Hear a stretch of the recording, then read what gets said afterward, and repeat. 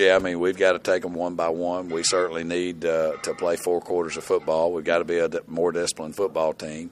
We put in measures to try to attempt to do that, and if we take care of the football and take the football away and play disciplined football, don't take a bunch of penalties, and I think we got opportunities to be real good down the stretch. You're always looking for templates or things to look back on and say, look, if we play like this is how successful we can be. For most of that first half, you had that against the Bombers. And then the second half, unfortunately, the team we don't want to see came out again. That's right. In the first half, I mean, we only had 2 penalties and took care of the football. And in the second half, we had 2 turnovers and 8 penalties. And that's going to be tough to win. Doesn't matter who you're playing.